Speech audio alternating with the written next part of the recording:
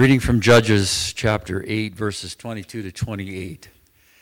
Then the men of Israel said to Gideon, "Rule over us, you and your son and your grandson also, for you have saved us from the hand of Midian." Gideon said to them, "I will not rule over you, and my son will not rule over you. The Lord will rule over you." And Gideon said to them, "Let me make a request of you. Every one of you give me the earrings from your spoil." For they had golden earrings because they were Ishmaelites. And they answered, "We will willingly give them." And they spread a cloak, and every man threw in the earrings of his spoil. And the weight of the golden earrings that he requested was 1,700 shekels of gold, besides the crescent ornaments and the pendants and the purple garments worn by the kings of Midian, and besides the collars that were around the necks of their camels. And Gideon made an ephod of it and put it in his city in Orpha. And all Israel whored after it there, and it became a snare to Gideon and to his family. So Midian was subdued before the people of Israel, and they raised their heads no more, and the land had rest 40 years in the days of Gideon. This is the word of the Lord. Please be seated.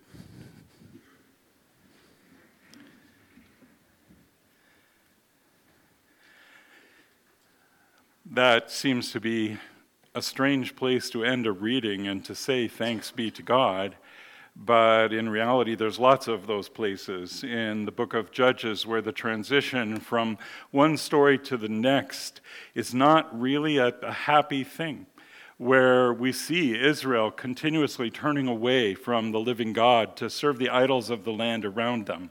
Now, there are some happy parts to the story, and some of you may be wondering this morning, what happened to Judges chapter 7? That's that wonderful part. Why didn't we read that and say thanks be to God? Well, it's a little bit too long, and it's not that that part of the story is unimportant. It's certainly not. It's just that, once again, that's a part of the story of Gideon that we all know. So I'm just going to run through it kind of quickly here, and we need to begin just after the incident with the fleeces that we considered together last Lord's Day. And we read then that Jerubbaal, that is Gideon, and all the people who were with him rose early and encamped beside the spring of Harod, and the camp of Midian was north of them by the hill of Moriah in the valley. Now, of course, at this point, there were 32,000 men with Gideon. But the Lord said to Gideon, "The people with you are too many for me to give the Midianites into their hand," which sounds strategically very strange to us, but this is the way the Lord works. "The people are too many for me to give the Midianites into their hand, lest Israel boast over me, saying, 'My own hand has saved me.'" And that's the key to understanding this story. The people had fallen into sin. God had given them into the hands of the Midianites for 7 years. They were oppressed, and they cried out to the Lord, and God determined in his grace that he was going to deliver them from their enemies, but he wanted them to understand where that deliverance came from. Because as we saw in the weeks past, Gideon and his family had an altar to Baal and a statue to Asherah, Baal's consort, up behind the house on the hill. And that's who the people of Israel were worshiping, and that's who they will worship again when the 40 years of rest that Ron read about have gone by. But God wants them to know, when you are delivered from the hand of Midian, that's me, Yahweh, the living God. I am the one who is delivering you. Do not boast as if you had saved yourself by the strength of your own hand. So in the succeeding verses, we see that number pared down from 32,000 to just 300 men. Maybe some of you have seen that movie about the 300 Spartans who defended Thermopylae against the Persians. It's not hard to make a bit of a comparison between the 300 Spartans and the 300 Israelites. But when the Spartans fought that overwhelmingly superior force of Persians, all 300 of them were eventually killed. When the living God brought 300 men of Israel against an army of Midianites, Amalekites, and all the people of the east, who lay along the valley like locusts in abundance, and whose camels are described as without number, as the sand on the seashore in abundance, the end result was spectacularly different. In fact, when God's 300 men, they were his, not Gideon's, cried, "A sword for the Lord and for Gideon," and every man just stood in his place around the camp of Midian and the Amalekites, then all that vast army that had come up against Israel cried out and fled. There was no reason for them to, humanly speaking. We can say, well, they were scared. There were suddenly torches blazing and people crying out all around the camp. But they were a vast host. The only reason for them to cry out and flee is because the living God was working deliverance for his people Israel. He was accomplishing by his providence and by his spirit what they would never have accomplished by their armies. For when they blew the 300 trumpets, the Lord set every man's sword against his comrade. So the Amalekites and the Midianites began to slay each other, and the army fled. And at the end of the day, with vastly inferior numbers, even after there had been some reinforcement, the army of Israel, we are told, slain over 120,000 of those who oppressed them. So after such a victory, we're not surprised that when the men of Israel came back, they said to Gideon, "Rule over us, you and your son and your grandson also, for you have saved us from the hand of Midian." Now, do you hear the dissonance already that's developing in this story? God said, "I'm going to pare this army down to just 300 men so that at the end of the day, when you have won the battle, you will understand that it was not by the strength of your own hand, it was not by the brilliant leadership of Gideon, that mighty man of valor. It was because of me, the living God." But as soon as the battle is done, they come to Gideon and say, "Rule over us, for you have saved us from the hand of Midian." So when the fighting was all over, the men of Israel essentially asked Gideon to be their king. Now, Ralph Davis, who wrote one of the best commentaries that I've found on this subject, says that although the verb for become king, melech, remember that's the reason I'm reading this quote, melech, that's king. Gideon will eventually name a son Abimelech, and it's the same word. So here when the Israelites come to Gideon, they don't use that word melech, but they still clearly intend a hereditary regime. They want Gideon and his sons and his grandsons to rule over them the way that kings rule after one another in a line of royal succession. That's not hard to understand. But what's harder to make sense of is Gideon's response. Because there seems to be dissonance in this too. Gideon says, "I will not rule over you, and my son will not rule over you. The Lord will rule over you," which seems wonderful, right, and proper. As I mentioned a little bit earlier, the 300 were God's, not Gideon's. And the whole point of using so few men had been to prevent Gideon from getting the credit and Israel from saying, "My own hand has saved me." So when the men of Israel say to Gideon, "Rule over us, you and your son and your grandson also, for you have saved us from the hand of Midian," it's very apparent they had missed at least the best part of that point. And honestly, so do we, if we insist on making heroes of the judges. We noted last Lord's Day that Gideon was not really a mighty man of valor. There's nothing about his story to indicate that that was anything other than sarcasm on the part of the angel of the Lord. He was really kind of a timid fellow. But God had promised, "I will be with you," just, by the way, as the Lord Jesus Christ has promised us, in case some of us aren't mighty men of valor either. And so when the battle was won, the victory ought to have been ascribed to God, not to Gideon. And at first it seems like Gideon recognized this, but after that opening statement, "I will not rule over you, and my son will not rule over you, the Lord will rule over you," Gideon goes on in the very next verse and says, "Thinking about it though, paraphrasing a little bit. Let me make a request of you.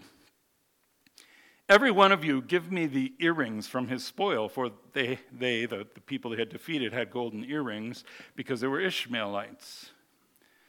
They all had golden earrings and a whole lot more. Verse 26, and the weight of the golden earrings that he requested was 1,700 shekels of gold. By the way, just in case you can't do the math this quickly, that's roughly 42 pounds. 42 pounds of gold, give or take. We don't know exactly the measurements from those days, but what's a couple of pounds among friends? And we're told that's just the weight of the gold that was in their earrings that they had taken as spoil. All of this was besides the crescent ornaments and the pendants and the purple garments worn by the kings of Midian, and besides the collars that were around the necks of their camels. So Gideon says, I will not rule over you. The Lord will rule over you. But here's how that's going to happen. Davis suggests perhaps Gideon's refusal was a veiled acceptance of kingship. And he goes on, the context, after all, does contain some evidence of royal status. Gideon's role as a religious innovator, his keeping of a sizable harem. He eventually had 70 sons that he produced himself through his many wives. And the fact that he dubbed his concubine's son, my father is king, which seems pretty conclusive. I will not rule over you, but I'm going to name my boy, my daddy is king. Judges 9, verses 29 to 31. Jerubbaal, the son of Joash, went and lived in his own house. Now Gideon had 70 sons, his own offspring, for he had many wives. And his concubine who was in Shechem also bore him a son, and he called his name Abimelech, or Abimelech, which, as I said, being interpreted is, my dad is king. So did Gideon intend to rule over them? Well, my dad is king seems fairly conclusive. And then there's verse 27. And Gideon made an ephod of it. All that gold, that purple cloth, all of those ornaments, he took it and he made an ephod of it, and he put it in his city in Ophrah. Now, of course, to us, the problem with Gideon doing that might not be immediately obvious, because we may not remember, although we should, that an ephod was a sacred garment at the very least, and possibly more. When the ephod of the high priest is described in the law of God, we're told that there was a breastplate that went over top of the tunic, and within that breastplate was the Urim and the Thummim, and those devices were used so that the high priest could determine the will of God when people came to inquire of him. So you would go up to the temple and you would make sacrifice and you would offer your prayer. And if there was some troubling aspect of God's will that you didn't know, you would ask the high priest to inquire of God, and the high priest would consult the Urim and the Thummim. We don't know exactly what they were or how they worked. But there were two, and that's what they were for. When David was debating whether or not he should go up to Keilah, I think was the name of the town, he didn't pray and ask God to guide him through some invisible word that God would communicate to him. He went up to the priest and he inquired of the Lord. He said, inquire of the Lord for me whether or not I should go up. And that's how it would have been done. So this was a problem. Gideon made an ephod, and he made an ephod of the type that would really belong only to the high priest. The same word is used of the tunic that David wore when he danced or capered before the Lord as the ark was being brought in, but that was a simple linen tunic. This one involves gold and purple cloth and all kinds of ornamentation, and Gideon is making a statement with it. So after building at least one altar to the Lord in chapter 6, possibly two, and having inquired of the Lord and received an answer via the fleeces, Gideon has now decided that if the Lord is going to rule over Israel, the best way for that to happen would be through Gideon. And Gideon can be prophet, priest, and king. But as we've noted before, During the entire epic of the Judges, the tabernacle of the Lord and the priesthood of Israel remained intact.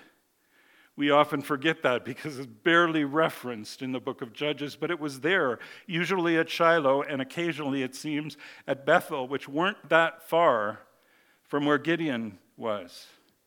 And it was there and only there that the people of Israel were meant to worship the Lord. In Deuteronomy chapter 12, they were told, "You shall seek the place that the Lord your God will choose out of all your tribes to put his name and make his habitation there. There you shall go, and there you shall bring your burnt offerings and your sacrifices." One theory holds that while Shiloh was not that far away, still Shiloh was in Ephraim. And that tribe, Ephraim, had lately just been in conflict with Gideon over the whole matter of the battle, and maybe Gideon just didn't want to go into Ephraim whenever he needed to inquire of the Lord, which is putting kind of a positive spin on it. It may also have been that Gideon, like other leaders after him, did not want his people going to Ephraim to inquire of the Lord because that would severely diminish his own power and influence. Others have speculated that an ephod in this context might actually constitute not just a tunic with a breastplate, but a graven image of some kind. I don't think that's likely. Gideon had recently burned the altar to Baal and the Asherah that stood beside it. And really, if you stop and think about it, the error here, Gideon's error, his sin, if we dare say it, with the ephod is not unlike the incident with the fleeces. Gideon knew God's will. That's made clear throughout this story. When God wanted Gideon to do something or to know something, God communicated that to Gideon in ways that Gideon could not dispute. And in this case, he knew God's will because it was written in the book of the law, Deuteronomy chapter 12. "You shall seek the place that the Lord God will choose out of all your tribes and put his name and make his habitation there. There you shall go." But once again, in spite of the faith and obedience that Gideon had shown in his defeat of the Midianites, he decided that he would not seek the place which the Lord chose out of all the tribes, but rather he would make the tribes come to him. And whether this ephod was simply a priestly garment or whether it was actually meant as an idol, or even just by the simple expedient of making worship more convenient and accessible, if somewhat less biblical, we're told in Judges 8, verse 27, all Israel whored after it there. And it became a snare to Gideon and to his family. So once again, Israel turns away from the living God who has made his presence to dwell in the holy place at Shiloh where the tabernacle is. And they begin to worship in a way that's contrary to his commands, and the more they worship that way, the more they fall away. So whether or not it was intended to be an idol, Gideon's ephod became one while Gideon was still alive. And it appears that even though the land had rest for the next 40 years, the people never really returned to the Lord their God. In fact, in verses 33 and 34 of Judges chapter 8, we read, "As soon as Gideon died, the people of Israel turned again and whored after the Baals and made Baal-berith," that's covenant with Baal, their god. And the people of Israel did not remember the Lord their God who had delivered them from the hand of all their enemies on every side. By the way, as you go through the book of Judges, this will be the last time that God delivers and there is rest afterwards. From this point on, that spiral begins to go quicker and quicker, and they will turn away from God and God will deliver them. And as soon as they've been delivered, they just turn away to another God, forgetting. And it's sad. It's sad how often the stories in Judges end this way. It's sad how often Bible stories in general end this way. Gideon made an ephod that caused the people to turn to idolatry. Solomon built altars for the false gods of his many wives, including Chemosh, the abomination of Moab, and Molech, the abomination of the Ammonites, which means that at the end of his life, Solomon was engaging in a kind of false worship that involved throwing babies into a fire pit. Let's not try to gloss over what was going on in Solomon's day.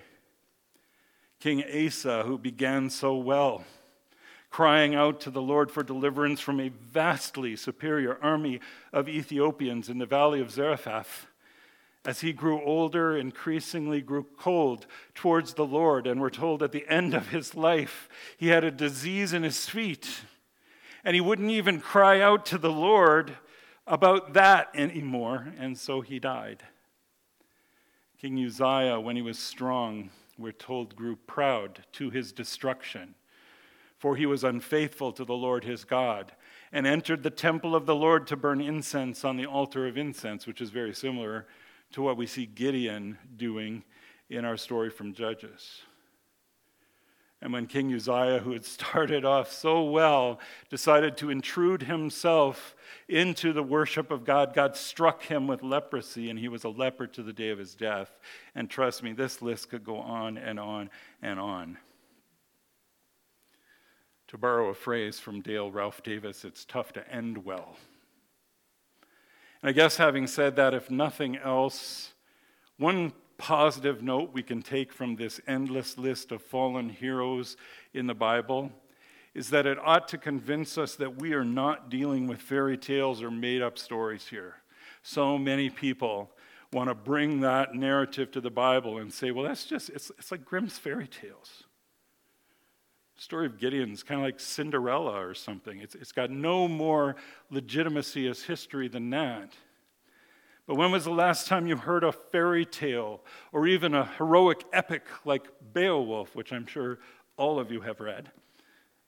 When was the last time you heard a story like that, or like The Hobbit, or The Lord of the Rings end, and they all lived unhappily ever after, except for the ones who died unhappily before we got to the end of the story? When you're writing fairy tales, when you're writing epic hero stories, they do not end that way. And the Bible doesn't tell us these stories with those kinds of endings because they're not that kind of story. They're not meant to resonate with us in the way that some of our fairy tales and epic hero stories do. They're about something else. As we noted earlier, it's tough to end well even for great men. But Scripture is not the story of great men and their deeds. And we need to get over thinking of it that way. Scripture is the story of our great God, the creator of heaven and earth, who uses whatever he has at hand, weak, cowardly, and even sinful men, to accomplish his sovereign purposes. So, and some of you young men, maybe, I don't know if you've ever read the story of Samson, which we'll get to next week, and you imagined that the road to being buff and having six-pack abs was to grow your hair really long and stop eating grapes. You've missed the point of the story of Samson. The book of Judges is not really about him. And it's not about Gideon or Barak or Deborah or Jephthah. It's about the power and providence of Almighty God, who doth uphold, direct, dispose, and govern all creatures, actions, and things, from the greatest even to the least, by his most wise and holy providence, according to his infallible foreknowledge and the free and immutable counsel of his own will, to the praise of the glory of his wisdom, power, justice, goodness, and mercy. As I mentioned last week, that's the end of history. That the glory of God would be revealed in his wisdom, power, justice, goodness, and mercy. You want to be on the right side of history, be on that side of history. And what it tells us that is, in spite of all the things that happen in Judges that are not what we see in the VeggieTales version, God is still at work in all of these things, in all of these sinful, broken, weak, willful people, according to the counsel of his own perfect will, to accomplish exactly what he planned to accomplish during this period of Israel's history. There is no time ever when God has fallen asleep or when he stepped away from the throne because he had other business. His arm has not grown too short to save. And if that was true in Gideon's day, it's true to this day. Psalm 103, verse 19, the Lord has established his throne in the heavens, and his kingdom rules over all. When we think about the things that are happening in our world, the things that we see on the internet or on the news that cause us distress and fear and worry, hearing a lot about tanks going into Ukraine and the possibility of nuclear war with Russia, and it's kind of scary from a human point of view. But it takes on a completely different perspective when you remember God is still on his throne. Jesus Christ is still King of Kings and Lord of Lords. He is king over Russia and Ukraine. He is king over Canada and the United States and Germany. He is king over all kings, and he is Lord over all lords. We do not need to be afraid. The Lord has established his throne in the heavens, and his kingdom rules over all. So we don't need a hero today. Never needed heroes. Judges isn't about heroes. It's about God. And it's about those who, by the grace of God, turn to him in their weakness and find that his grace is sufficient and his power is made perfect in weakness. It's about those who understand that we have a treasure. Paul calls it the light of the gospel of the glory of Christ, who is the image of God. We have this treasure in jars of clay. God made it that way. He wants it that way. Why? To show that the surpassing power belongs to God. God doesn't want people looking at us and saying, wow, they're awesome. Awesome people. God wants them looking at us and saying they must serve an awesome and almighty God. In a way, the book of Judges is about us. It's about people like us who come to God by grace alone, through faith alone, for the glory of God alone. As the Apostle Paul wrote in 1 Corinthians, for consider your calling, brothers, sisters too. Not many of you were wise, according to worldly standards. Not many of you were powerful. Not many of you were of noble birth. But God chose what is foolish in the eyes of the world. That's us. God chose what is foolish in the eyes of the world to shame the wise. God chose what is weak in the world to shame the strong. God chose what is low and despised in the world. God chose people like Gideon and Samson and Deborah and Ehud, Othniel and Shamgar. God chose us. God chose even things that are not, to bring to nothing things that are, so that no human being might boast in the presence of God. And here's the point. If we trust in Christ alone, if we have come to God for salvation through faith in Jesus Christ, that means God chose us too. And God is at work in us and around us and through us to the praise of the glory of his wisdom, power, justice, goodness, and mercy. How amazing is that? Does it put a different perspective on the week just past? The week ahead? The news that maybe you watched before you came to church this morning? If the week gone by, or the year or the decade was the whole point of our being, As Paul said, if in this life only we have hope in Christ, we are of all men most miserable. But we do not exist to simply squeeze our best life now out of the few short years that we are given in this fallen world. We do not exist for ourselves. We do not exist for our own happiness or pleasures, or even to leave some sort of a legacy by which we can be remembered. We do not exist, really, to end well, even in the best human sense of that expression. We exist to glorify the living God. That's why we're here. That's what God is doing in us and around us and through us. That's the story of Gideon, and that's the story of you and me. God chose us for his own glory. And because of him, you are in Jesus, who became to us wisdom from God, righteousness and sanctification and redemption. And we have this treasure in jars of clay to show that the surpassing power belongs to God and not to us. So as it is written, let the one who boasts, boast in the Lord. May we pray.